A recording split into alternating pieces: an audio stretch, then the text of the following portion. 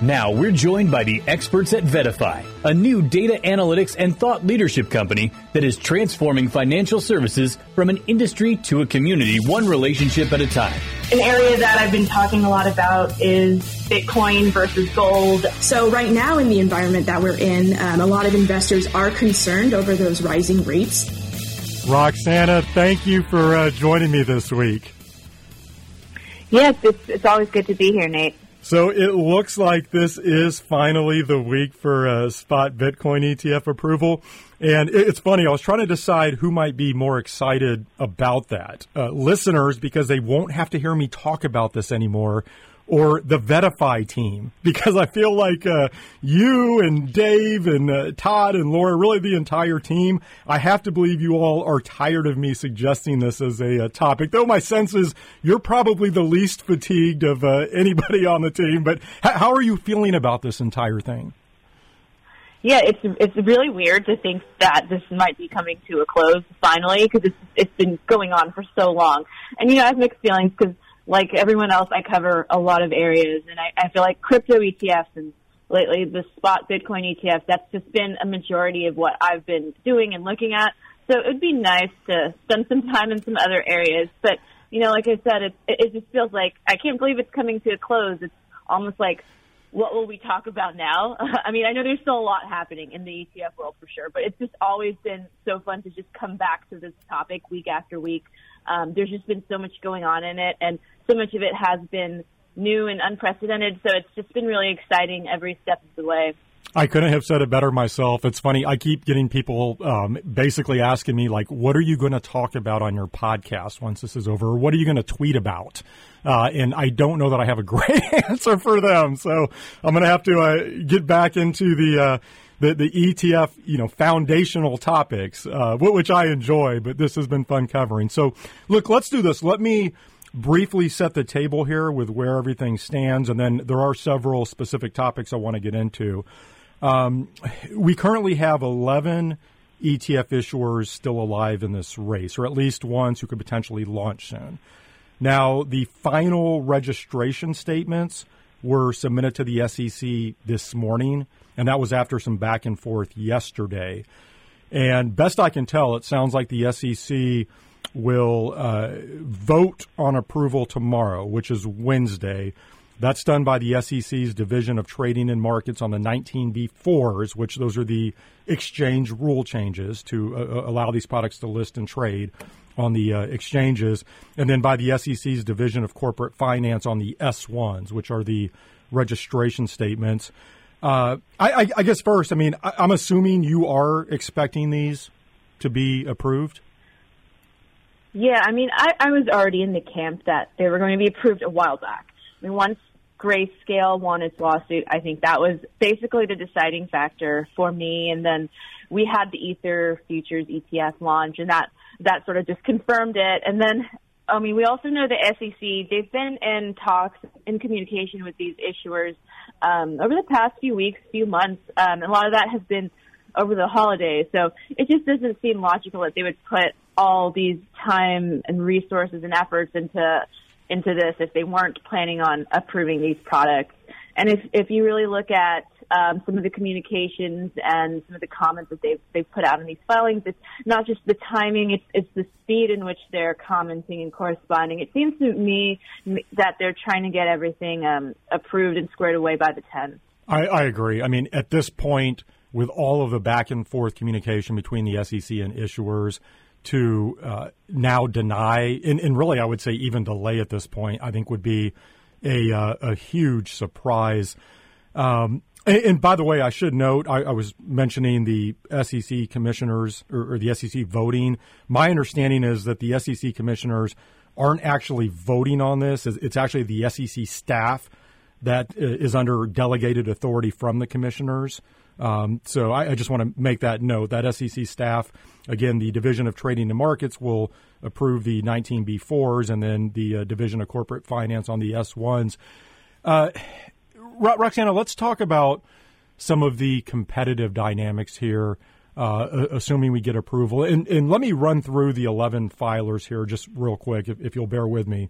So we have Grayscale ARC21 shares, iShares, Bitwise, VanEck, WisdomTree, Invesco Galaxy, Fidelity, Valkyrie, Hashdex, who I'll be visiting with here shortly, and then Franklin. Assuming these are approved, I'm curious how you think things might play out here. And first, let's just start with demand. What type of initial demand are you expecting from these ETFs? I think we'll see a healthy amount of demand. I wouldn't be surprised if there's some sort of record or a record being broken.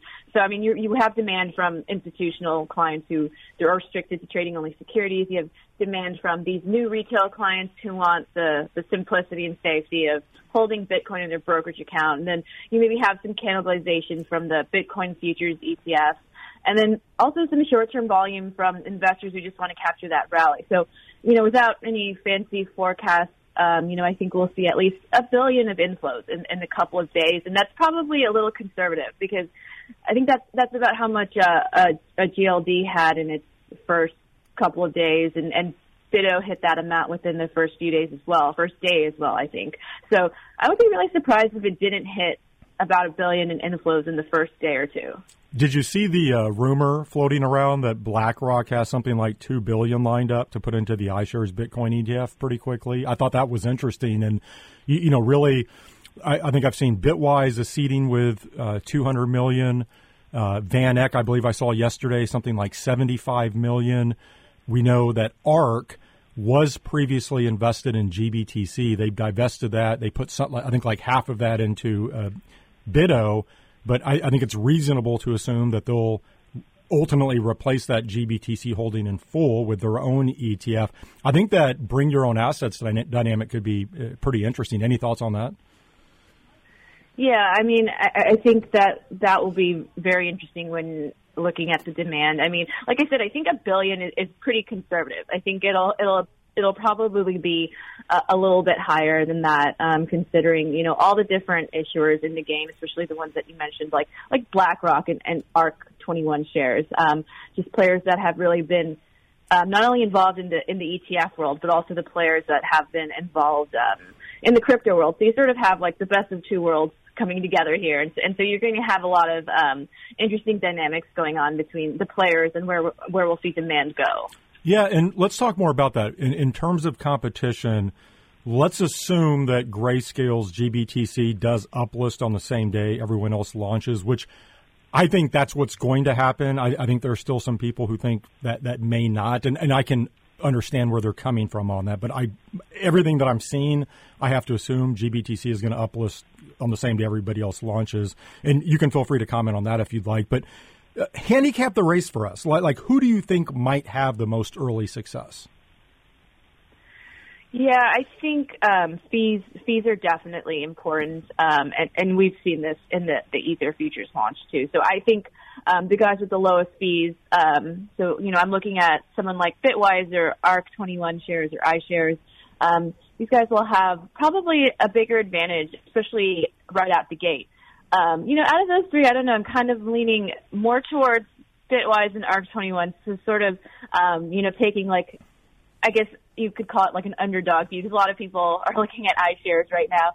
So, I feel like the crypto ETF world isn't exactly the same as the ETF world. So if you look at like the crypto equity ETF space, like the thematic blockchain and crypto industry ETFs, the big guys like iShares and Fidelity have products there, but they aren't really the market leaders within that space. But, that could also have to do with inception date. So if we assume that everyone gets approved at the same time, which I think most of us believe is going to happen, then it's possible there's not even really going to be one clear winner, like with the Bitcoin futures ETFs and BITO.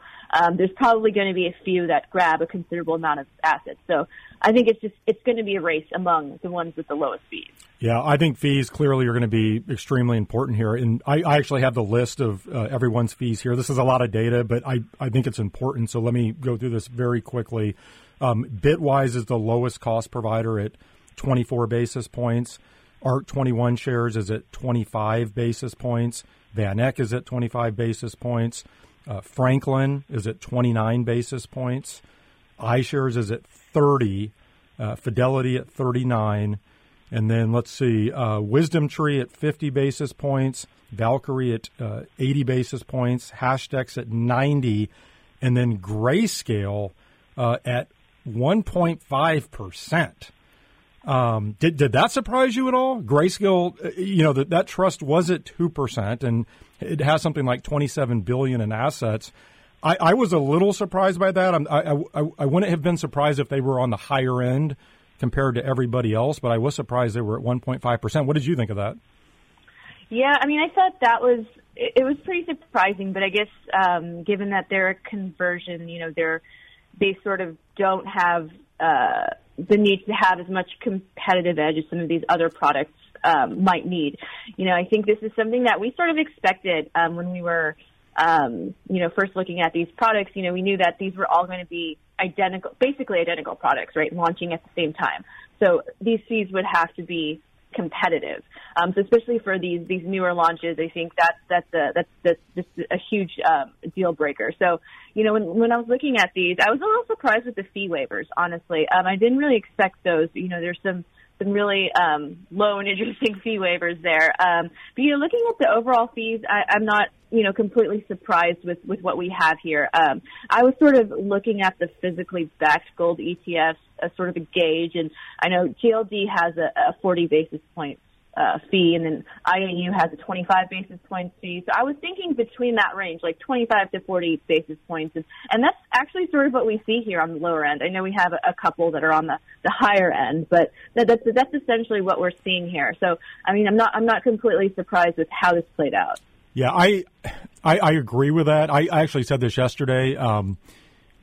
I still think it's pretty mind-boggling that these ETFs are debuting in the same fee range as physical gold ETFs, just because those physical gold ETFs have been on the market for 20 years now and been competing with each other. I think it's pretty amazing and a huge win for investors that spot Bitcoin ETFs are rolling out around the same neighborhood in terms of fees. Again, I just think that's a win for investors. You mentioned the fee waivers, so for listeners, just to give an example here, like ARC21 shares, they are waiving the fee, that 25 basis point fee altogether for the first 6 months or $1 billion in assets. iShares first 6 months or $5 billion. Bitwise first 6 months and $1 billion. And then Invesco Galaxy 6 months and $5 billion. It's pretty good. I think with fee waivers, it's a nice perk. I think historically in the ETF space, I don't know how big of a demand driver that is. I'm not sure most investors are going to make decisions based on those initial fee waivers. I think they'll look at the longer term expense ratio. But again, it is a nice perk here. I guess looking at other competitive factors here, Roxanna, is there anything in particular you would point to? I mean, will marketing make a difference here? What about platform access? Wirehouses gating access to spot Bitcoin ETFs, things like that. Are there anything, or is there anything else that you think will make a big difference in this race?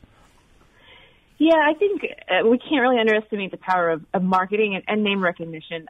So with these spot Bitcoin ETFs, we talk a lot about this new retail investor that's sort of nervous to get into Bitcoin, but now they see that if there's an ETF that they could buy in their brokerage account, that they'll go into it. So, maybe someone like that, someone who's more into the retail world and not in the crypto world, may not have heard of someone like Bitwise. But, they've heard of iShares. So if you're a little bit nervous about crypto, maybe you might think it's safer to use one of these big guys with scale and liquidity. So, I think that could also be a huge deciding factor, especially when you're looking at some of these retail investors out there.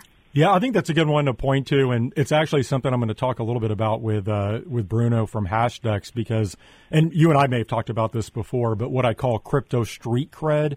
In that, I agree with you. I think given this is an emerging asset class in Bitcoin, and you think about your quote-unquote boomer investors, they may feel much more comfortable investing in an emerging asset class with well-known brands and asset management, like your BlackRocks and Fidelity. So I completely agree with that.